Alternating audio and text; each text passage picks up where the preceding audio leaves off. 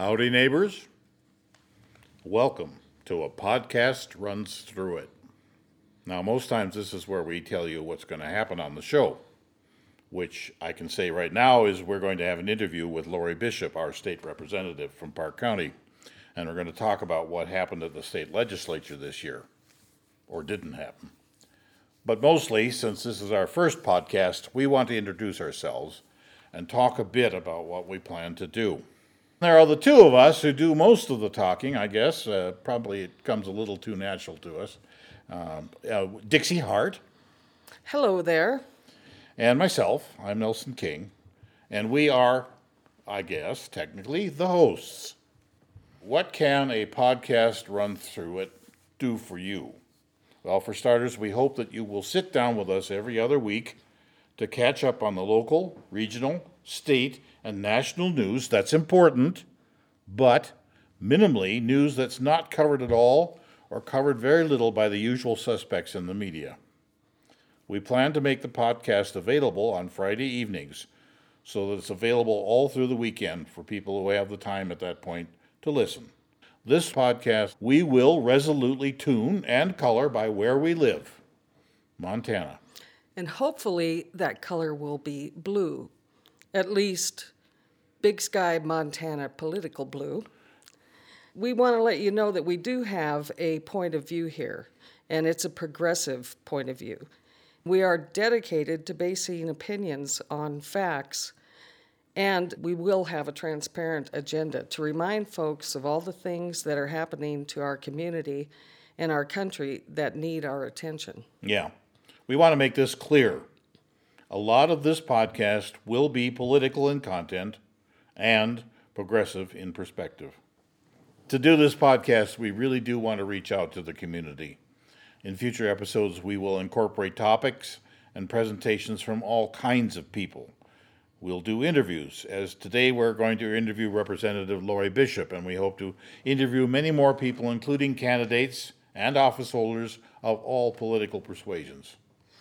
We would really like to see this podcast become a place where you can get to know your political leaders, the ones that are in office and the ones who would like to be elected by you. We also hope to set up an archive so in your free time you can go back and hear what these candidates had to say. The so-called news cycle that we live in today seems to run in minutes rather than days, and that's another reason for this podcast. This particular podcast is going to start by running every 2 weeks.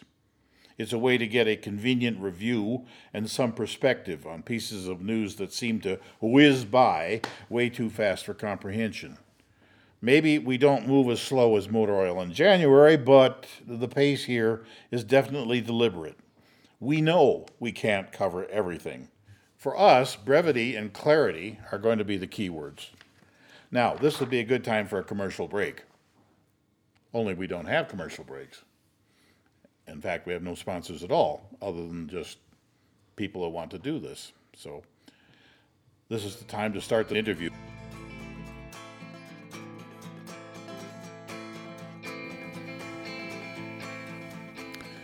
Afternoon.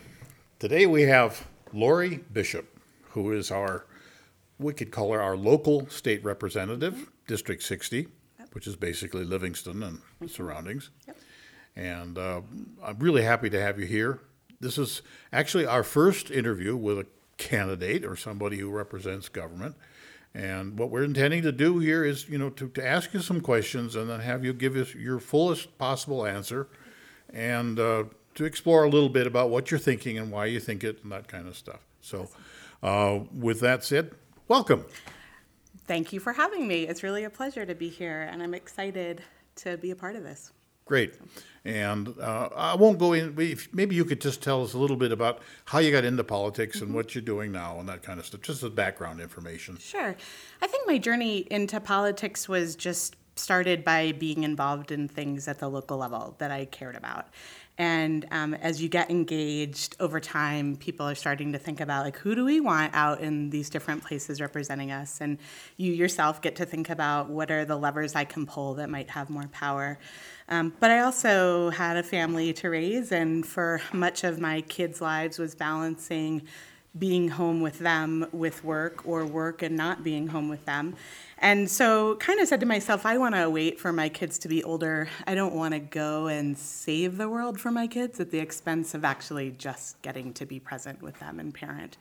So I was pretty intentional about wanting to wait for a while and just kind of put that on the back burner.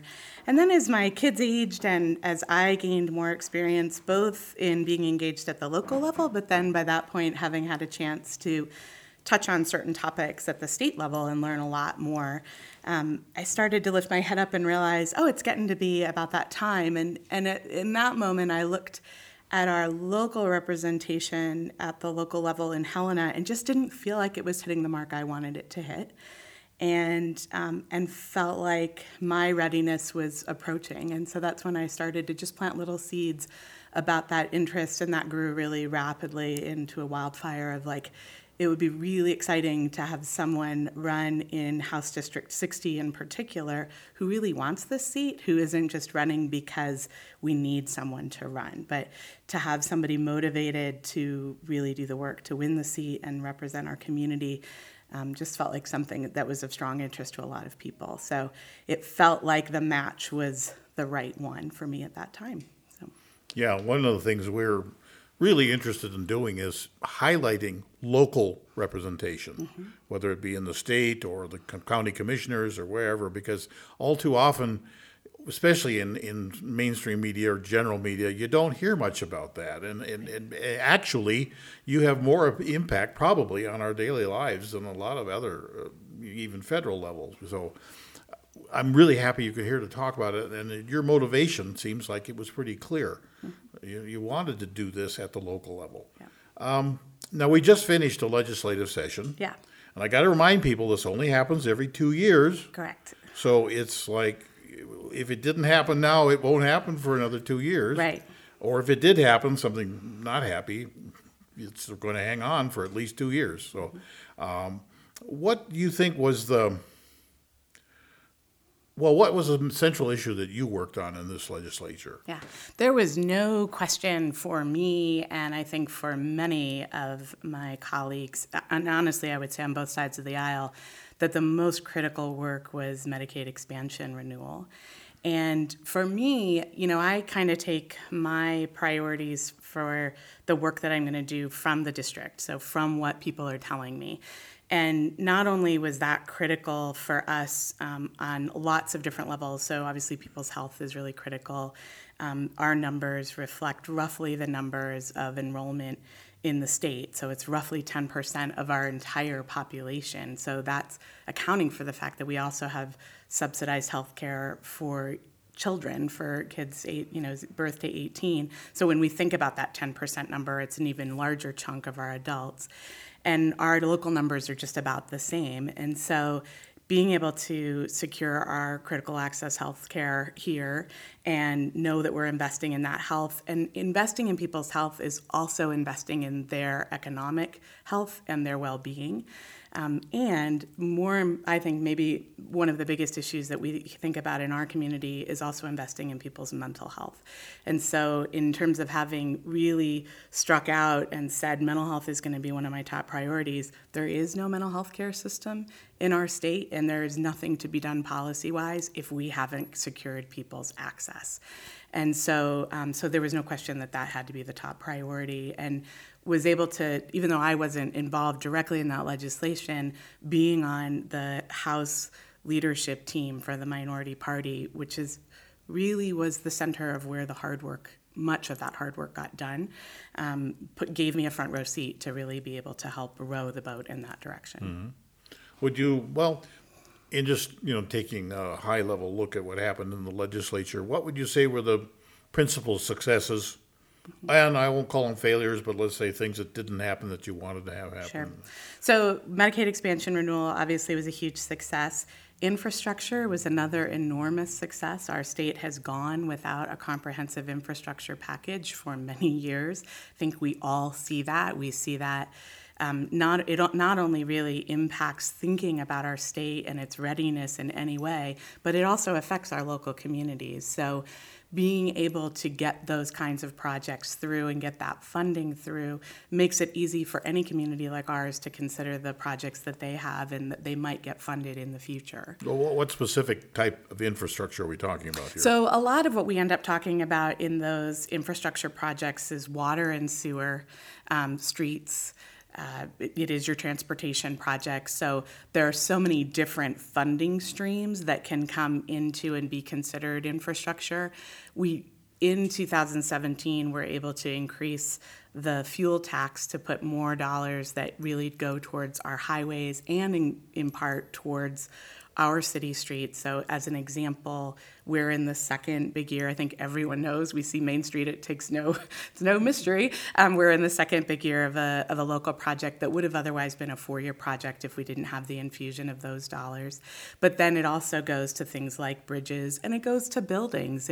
It's things like Romney Hall at Montana State University. Montana State is educating an increasingly larger number of our state's college-aged population. And the sheer pressure of that is really put a prime demand on their classroom space. And so being able to really keep that university in the position of doing that good work and having some state skin in the game where they have done a really masterful job of bringing in private dollars. And that's great. But we have a responsibility to play a role in that higher education as well. So things like that are included in infrastructure. And that kind of makes a point that infrastructure is a big subject. It's not just roads and bridges, it's Correct. a lot of other things. Yeah, and it includes our schools. It's things like our schools and just being able to do boilers. And the demands on communities are sort of twofold. So we are increasingly seeing two ends of the spectrum in our state. We're seeing population centers that are getting larger quickly, which puts a huge demand on their needs and their services. And then we're seeing the flip of that, which is our more rural communities getting smaller and still needing and having it be a critical part of their economic development and viability to be able to provide the resources and services, but having a smaller and smaller tax base to do that. Mm-hmm. And I think that both of those are incumbent upon state legislatures to really pay attention to. We don't succeed as a state if we haven't thought about the needs of every kind of community in the state. Mm-hmm. So infrastructure was huge this session. Other big wins this session were being able to, in addition to that infrastructure piece, sort of separate out and achieve funding for the Heritage Center, so be able to really preserve Montana's historical assets and be able to assure that we will be preserving them properly and making them available to everyone, public in our state and out of state, to be able to enjoy. We also were able to see some budget restoration. So I think our community was one of the communities that was hardest hit by the budget cuts during the prior interim. I would say that we still have a budget that doesn't fully reflect the needs of our state, and that starts with an income conversation. But luckily, we were able to make some restorations to particular parts of the state budget, in particular around human services, that really helped. And then to be able to continue some work around mental health, strategic planning, and increased prevention around suicide. And then lastly, I think one of our big wins was that we finally, after almost 20 years of trying, achieved protections for emergency responders. So in the Firefighter Protection Act, we assured that with the strong relationship between particular illnesses that we see that are fatal particularly for our firefighters, they were not covered under workers' comp for that, and now they will be. So that was a huge win. I think on the flip side, in terms of what we didn't get done, pre-K was probably the hardest loss. There were lots of losses here and there in almost every direction, but pre-K I think was particularly rough, and it was not just that we were not successful in securing a policy that would assure pre-K moving forward, but we even lost ground where we had some dedicated funding. We were unable to assure any continued funding moving forward on the state's part, and that was not only a loss in terms of what we could do within our state resources, but it put us at a deficit of being able to build on good work that had been done through a large federal grant that's just coming to an end. So I think that was the one that hurt the most. It was also the way that it played out, one of the more divisive issues of the session, and our caucus again felt that maybe most, and so it was challenging on a lot of fronts. Mm-hmm. How about in the area of, well, we can call it the climate emergency, climate change. Mm-hmm. I know this is always controversial at almost every legislative meeting, but and I'm thinking particularly, for example, CPACE. CPACE is a version of PACE. PACE is property assessed clean energy. Both forms, the C is for commercial and the PACE is for the private, personal use. They're both, people probably familiar with the idea of providing some kind of tax advantage for using, for example, solar energy. You can explain a little bit more about it? Yeah, it's, I think as we look at the investments that we can think about it both on the residential side and the commercial side, and CPACE was sort of building off of good work that had been done to try to get PACE through, which would have been residential specific, and then trying to make it specific for commercial investment. When you're making that large upfront investment into a property, there's a lot of logic in the lever that it pulls, which is allows the longer term funding for that to come through by connecting it to your tax bill, which I think not only makes that a viable project where you're able to directly relate the annual savings through not paying for that energy through other sources and being able to credit your, let's say, solar energy back onto the grid, but then also by relating that to the ongoing payment for that. So, where you can basically say the payment I'm going to take on is going to be offset, and it's going to be offset in real time, and furthermore, offset in a way that allows it to convey with the building, which probably is more reasonable in a residential setting, but I think is also reasonable for businesses making that investment. And I think it's a good example of incredibly good work that was done, and that good work was rewarded in the Senate where that started, and we saw that it was the legislation was sent through a path that was reasonable, starting in an energy committee, and it really got a fair shake, and then it hit a wall in the House that many things hit, which was having it sent to a committee where it didn't necessarily belong, and the just didn't have the interest, and it could easily get wrapped up in some pretty ideological roadblocks. And I think that isn't a sign of whether or not it's possible. I think it's, to me, there was much of how that played out that says this is great policy, this is policy that a lot of Montanans want, this is policy that a lot of legislators want, and we should come and take a run at that again. It strikes me as that's, like you say, a good example of things that started really well and got, shall we say, derailed by the process almost. I know you personally you have always said that you like to work with people, and of course almost every politician says that. Doesn't necessarily be true, but you seem to have a real interest in the mechanics of legislating, how you actually get a bill put together, put on the floor, taken to the other house, you know what I mean? Oh, yeah. It's, and this was one where, I had a conversation after the session about this very piece of legislation, and I think what can be really hard for people who are close to legislation like that is to feel like they somehow did something wrong. And I think we will really drive ourselves a little nutty trying to figure that out, where when I look at the levers around this and the way that it went, this is a strict case of we need more people in the legislature that understand and care about these issues and are willing to do good work on them. And we are going to sort of falsely lay blame if we keep thinking it's about the strategy. There were a lot of pieces about the strategy that were very well thought out and well executed with this legislation. But there are also power levers, and when the majority party gets to decide where a bill goes, and you have to really keep your powder dry on certain things. You can't make every single thing that doesn't go the way you wish it would go and that you think has a path to success the thing that you're going to fight for, no matter which side of the aisle you're on. And so sometimes we see pieces like this where it does go a little bit off the rails in the second part of the session, because that's when people are having to really pick their battles. And I think that's part of what we saw with this one. So that's kind of my follow-up question is, what can we do, we being the general public? Obviously, we take the position you need to be engaged, you need to know what's going on.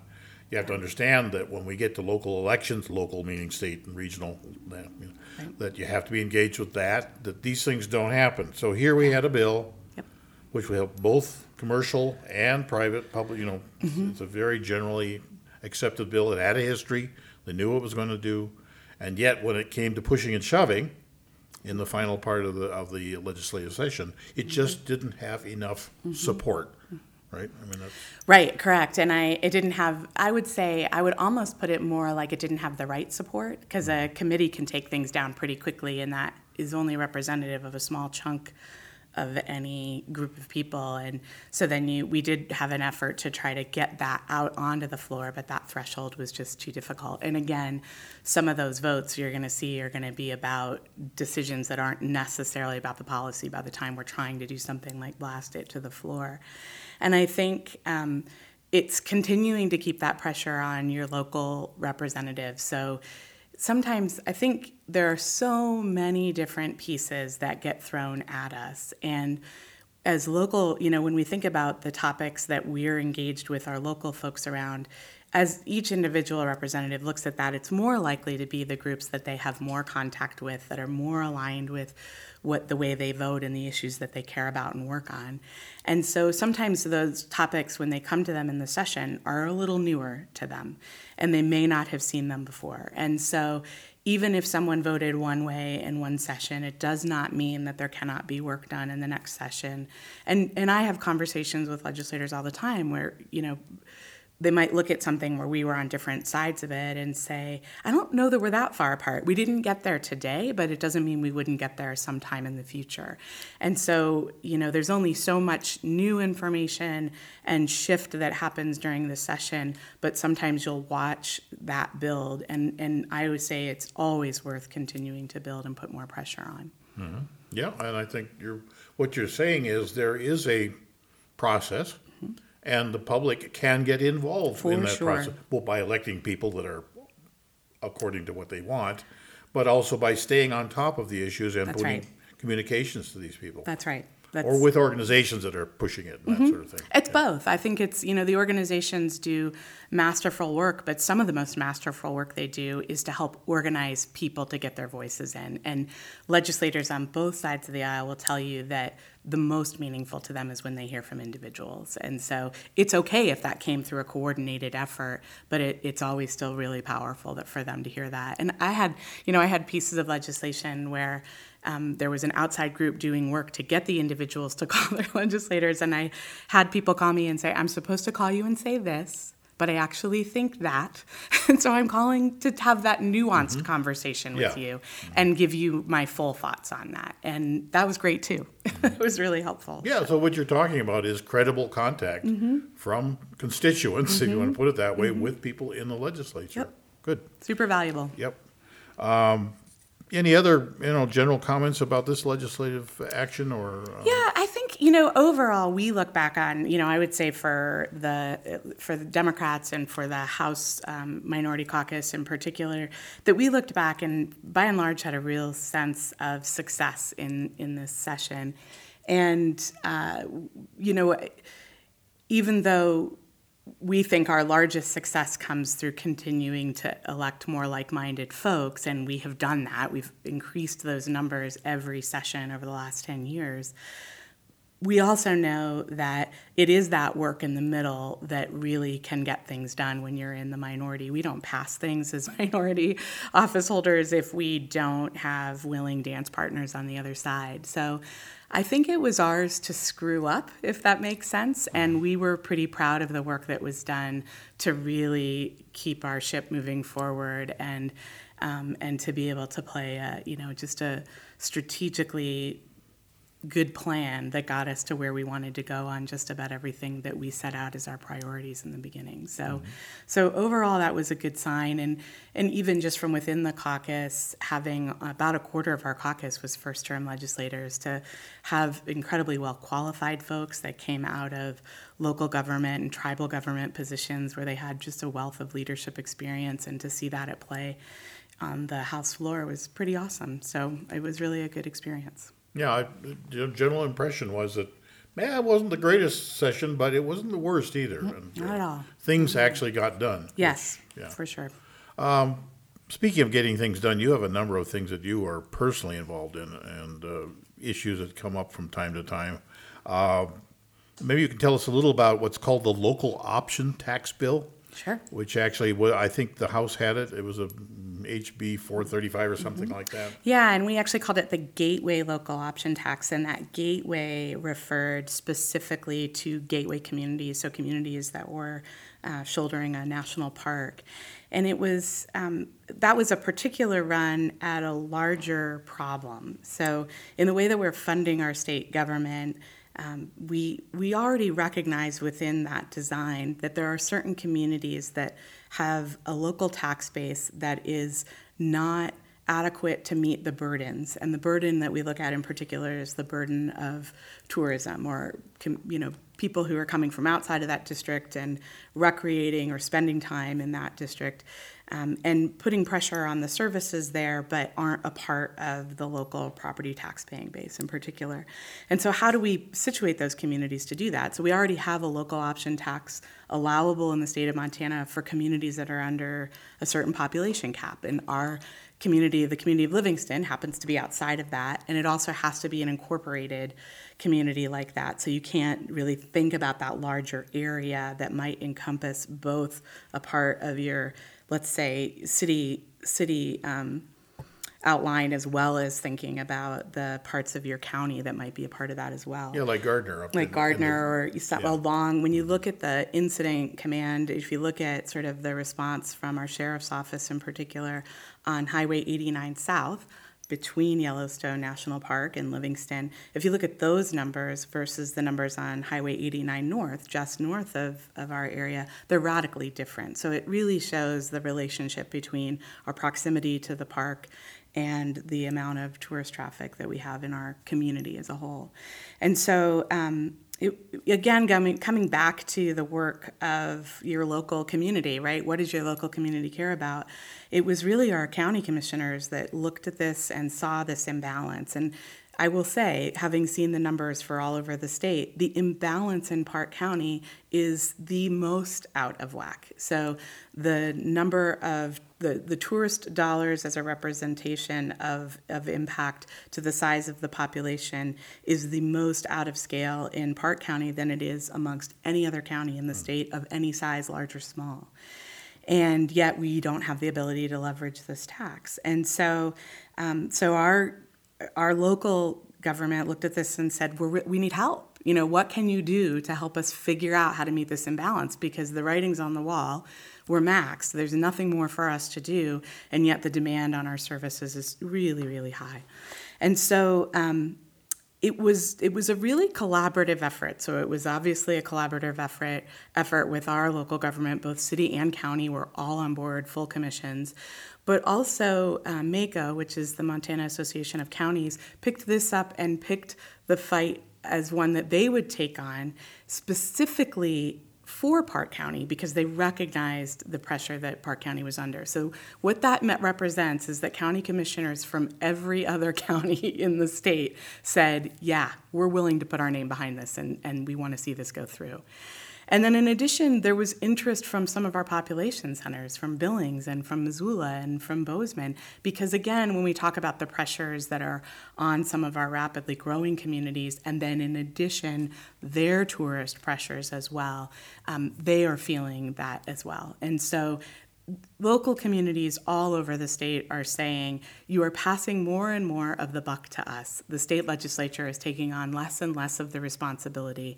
And it doesn't mean that those services don't need to be taken care of. It only means that the funding levers to pay for them are different, and now they're ours, but you haven't given us all the tools to do that. And we need to find ways of protecting our local tax base the same way you think you're protecting them when you're at the state. And so that's really where the legislation came from. And what it would basically do is say that we would be able to have a local option tax that would be designed by the community, voted on by the community. So the community could choose when the tax is levied. If they only want to levy it during the months when the tourist traffic is highest, that's their choice. They decide what they tax. And then we built into it that up to 50% of the tax that would be collected would first go to property tax owners and minimize their burden before going to any new projects. And the new projects would be focused primarily on safety and infrastructure. Mm-hmm. Did this go through successfully? It did not. Yeah. It started in the House Tax Committee and it ended in the House Tax Committee. And one of the things that we did this session, which is a common tactic, is when you've got an idea that there's lots of interest around, try it a bunch of different ways. So it was one of 3 or 4 different runs at trying to expand the allowable use of local option tax. All of them failed, but they all went through that House committee, with the exception of one that started over in the Senate. And in so doing, put a lot of pressure on those folks to say, all right, something's got to give. And one of the fertile pieces that it helped to support was a study that came out of the session that's really looking at the funding sources in the state and considering how they are or if they are adequately meeting our needs. And that includes local government. So come the next session, we will have more fruitful data around the relationship between things like a local option tax to other forms of taxation. We're doing some work as well to really assure that that what gets discussed in that study is really comprehensive and meets the needs that the legislature really has in those considerations. So the hope is that it moves us a little farther along a path for some more expansive conversations in future sessions. Yeah, and I think our take on this would be that's an issue that could be added to the list of things people need to get behind. For sure. Yeah, and I think, this is one where there's a lot of different thoughts around sales tax. I am somebody who has said, once I learned more about a general sales tax and the role that it plays at the state level and the regressive nature of that, I have never gotten behind a full statewide sales tax, and I don't necessarily see that changing. But this is something different, and this has been something that, even though there are some people who are like, no more taxes ever, I just said no, didn't you hear me the first time? There are a lot of people in this community who have said, we really could use this, and we don't mind seeing something like this come in because we know the benefit that would come from it. More tourists, more services going out, nothing to pay for it. Yeah, and I think it's notable that we've had local option sales taxes in communities across the state for, at this point, over 20 years, and there isn't one community that voted it in that didn't renew it the next time it was up, and the time after that, and the time after that. Every community that has a local option sales tax finds that it is working for them, and they might tweak it, and they might want to make changes to how they design it in future iterations, but the voters continue to approve it at higher rates every time. Yep, makes sense. Let's switch gears a little bit and talk about something that I know is really close to your heart, which is children. Yeah. And child care for working parents, preschool, these issues. Yeah. You talk a little bit about your attitude. And I know some of these are actual legislative pieces that you do, but a lot of it's your own engagement. Yeah, so these for me are both legislative and political interests, and they're professional interests. So my day job is I work as the director for the Montana After School Alliance. So really lifting up the supports and advocacy for that part of the state that is taking care of kids in that out-of-school time, which is 80% of their waking hours over the course of a year. And so we really look at what is that relationship and what do communities need. So what we know about that is really slamming communities and slamming our state, and I think is a nationwide issue, is that care for children it's not plentiful enough, it's not affordable enough. So families are really struggling, and that means that they cannot fully participate in the workforce. So that impacts their earning capabilities. Obviously adds a lot of stress to that situation. And it also just really impacts then the workforce of tomorrow. So there's a strong relationship between being able to have engaging opportunities either in the early years or in those out-of-school times during the school-aged years that are strongly linked, unequivocally linked to success. And that's success in being able to get to high school graduation. It's success in being able to make it to a career, be successful in that career, have great earning potential, stay out of the judicial system. All of those pieces are related.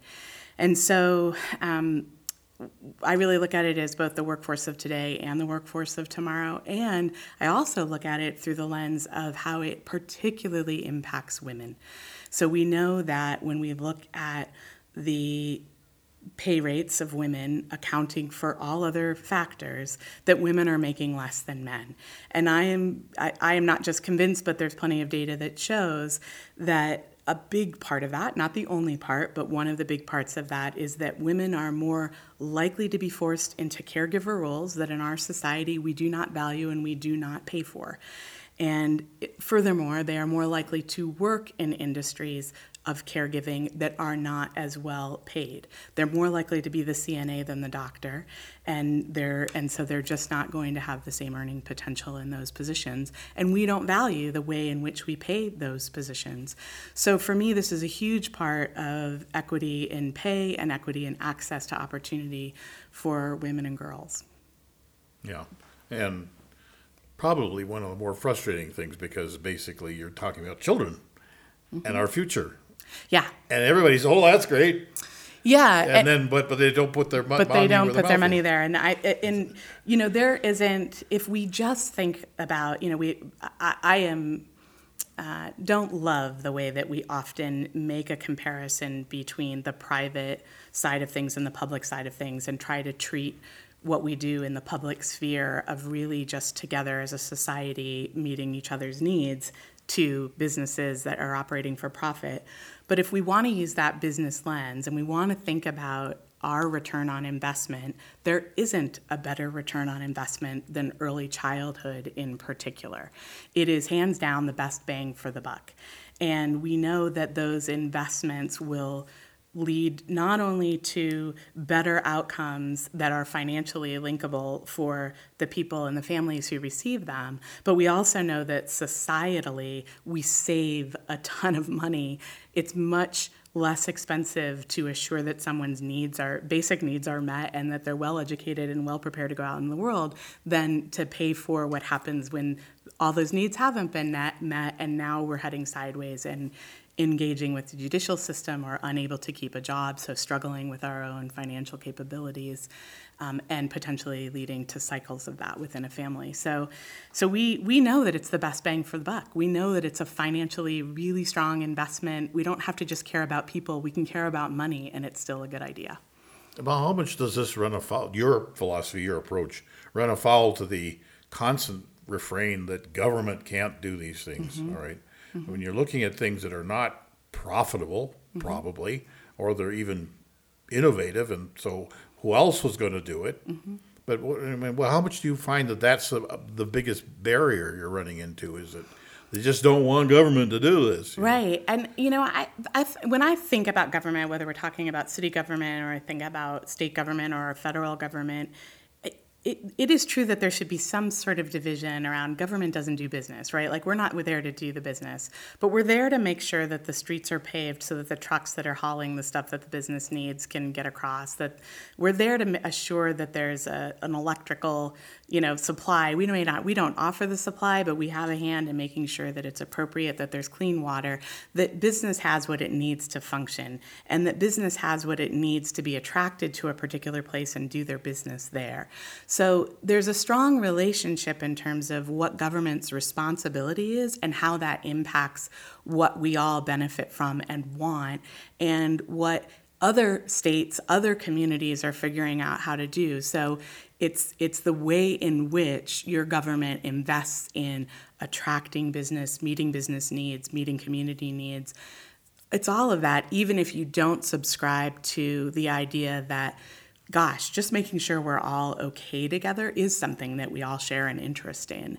But we can also look at it as actually does fit right in with the vital needs of business. We know that when businesses are thinking about where to locate, if their workers don't have access to childcare, that's probably not a great idea for them to locate there, right? So government does have an interest in incentivizing the development of those parts of our larger community needs that really attract and make it a fertile place for everyone to do what they need to do. Understood. Man, let me extend that a little bit. The health of downtown Livingston or the health of the city of Livingston in general. Yeah, and it is part of what you deal with. Sure, yeah, and just thinking about, what makes businesses go. I think sometimes we get confused. It's hard. It is hard to land back in the community after this session and start seeing things like fighting over a parade route, which I don't think really are fundamentally about what our needs are. I can be sensitive to the needs of that, but we still attract a lot of great people that come to our community and enjoy the parade and really take in the sights. And I think we still put on a great show and that we're thinking about public safety, pretty important and really awesome. I think when I think about what those needs are and how I've watched them emerge, obviously a thriving downtown is important. We, I think, have seen that both ebb and flow a little bit over the last couple of years, where that the downtown construction has undoubtedly been stressful for some of our Main Street business owners, and that traffic and having it compromised at the most critical part of the year is one that I don't think we can deny. That's been hard on them. And last summer in particular, I think it was something that the whole community was talking about and caring about as I was out on doors. It's maybe a little bit less impactful this summer, but it's still, I think we still feel it.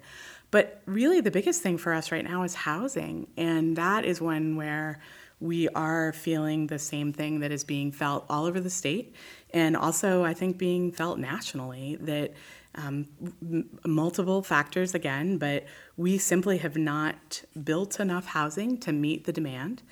I think it's related to market forces that have made it harder and harder for our typical workforce to be able to afford our typical homes. And so workforce housing, quote unquote, is higher density housing that's getting smaller and smaller, but it's still highly in need in order to meet the needs within the markets that have been created and exist today. So we're really feeling that, and I think we've been watching it play out in multiple iterations, actually, as it has progressed. But I think it's been, at this point, going on 5 years that it's been coming, and probably 3 years of intensely feeling that pressure. And that really is not only changing the landscape of our community and people, the difference between people who work and live in the same community as often as they do, or people who are still working. I think part of it is we see a large influx of people who are retiring into our community, and how awesome to be a part of a community that people, when they get to the stage in their life and want to be really intentional about where they can live versus what they can do, choose our community. But that also puts a little different pressure on demand and the reflection of our community as well. So that's probably the biggest one that I see that I know is interfacing with the work I do at the legislature, and is also right on the minds of our local government as well. Well, yeah, thanks. I know we've covered a lot of local issues too, and it's important to do that. But just to finish up here a little bit, throw this open to your opinions or your take on various, I would call them national issues, but you're a Democrat, so you obviously people are going to label you that you come from a particular liberal point of view. But I think you also have your personal take on these things, which seems to be pragmatic and kind of, let's get things fixed and get them done. But right now, of course, everybody's talking about the immigration issues, particularly the southern border. Right. And then recently, we tie into the racism issues, which our president has stoked with a huge blast of kerosene or whatever you want to call it. So, how would you? What is your take on these issues, and how do they relate? What an amazing, and I don't want amazing to sound really too positive because there's a lot of negative in that, but what an amazing moment. I think I maybe need to stop being amazed because I think we're all there, but that every day just feels like another assault. On immigration, I think it's the interest that has been stoked, and in my opinion, falsely stoked by the president around how we should be thinking about that issue and what the focus should be on, is racist, is irresponsible, is not in any way meeting the needs that are emerging, and that includes the needs of our country.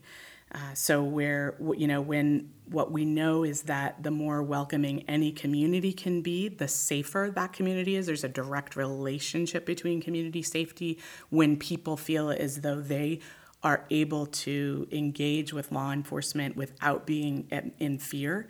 So it doesn't matter whether that's in a city or that's at the border.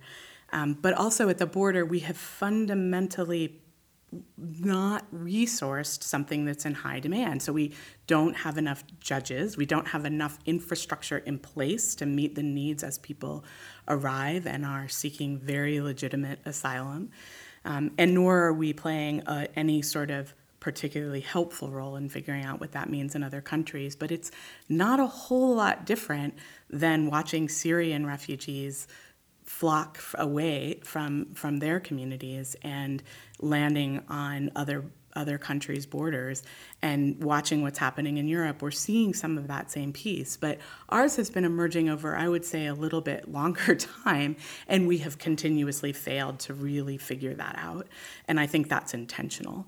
But all of that being said, I just don't know what the conscionable response is to why we're doing this the way that we are in terms of separating children from families and literally locking people up, including children. So I am disturbed. I think it's racist. I think it's ill-placed attention, and it's upsetting. And I think in terms of racism and what's happening in our country, I was thinking about this. So I haven't lived in Montana my whole life, and I would just call it the honor of going to high school in a community that was an intentionally integrated community. So it was Shaker Heights, Ohio, on one of the first suburbs going east out of Cleveland. And it was founded to specifically be integrated. And there were lots of different things that were done to assure that. Does that mean that it's perfectly harmonious and that there's incredible equity? It does not. But I had the privilege in high school of being able to engage in conversations that helped me have a much, much more comprehensive understanding of the difference in our privilege as we navigate this country based on the color of our skin, and that informs a lot of how I respond to things. I also have a last name of Friedman, and so it's fascinating to watch these issues play out and know that I am of a heritage of people who were turned back from entering this country at a certain point when they had need. So, thank you. That's a good piece of insight, I think, to where you're coming from. We want to ask candidates some of the bigger picture ideas because we need to know, have you ever thought about these things? And do you have a point of view? And, we assume that most people know about national politics, but just because you're a state representative doesn't mean that you aren't also tuned into a lot of these national issues, too. There were a lot of things we didn't cover today. Let's say healthcare specifically and the marijuana issue. I assume you have opinions about all that, too, and you come across as having a kind of a wealth of thought given to most of these things, which is good to know. Try. So, I try. So thank you very much for You're coming welcome. in. Appreciate Thank you. it and we hope that we'll probably revisit some of these issues as we get closer to the elections next year. So Sounds good. Laurie Bishop, thank you very much. Thanks very much. Good to be here.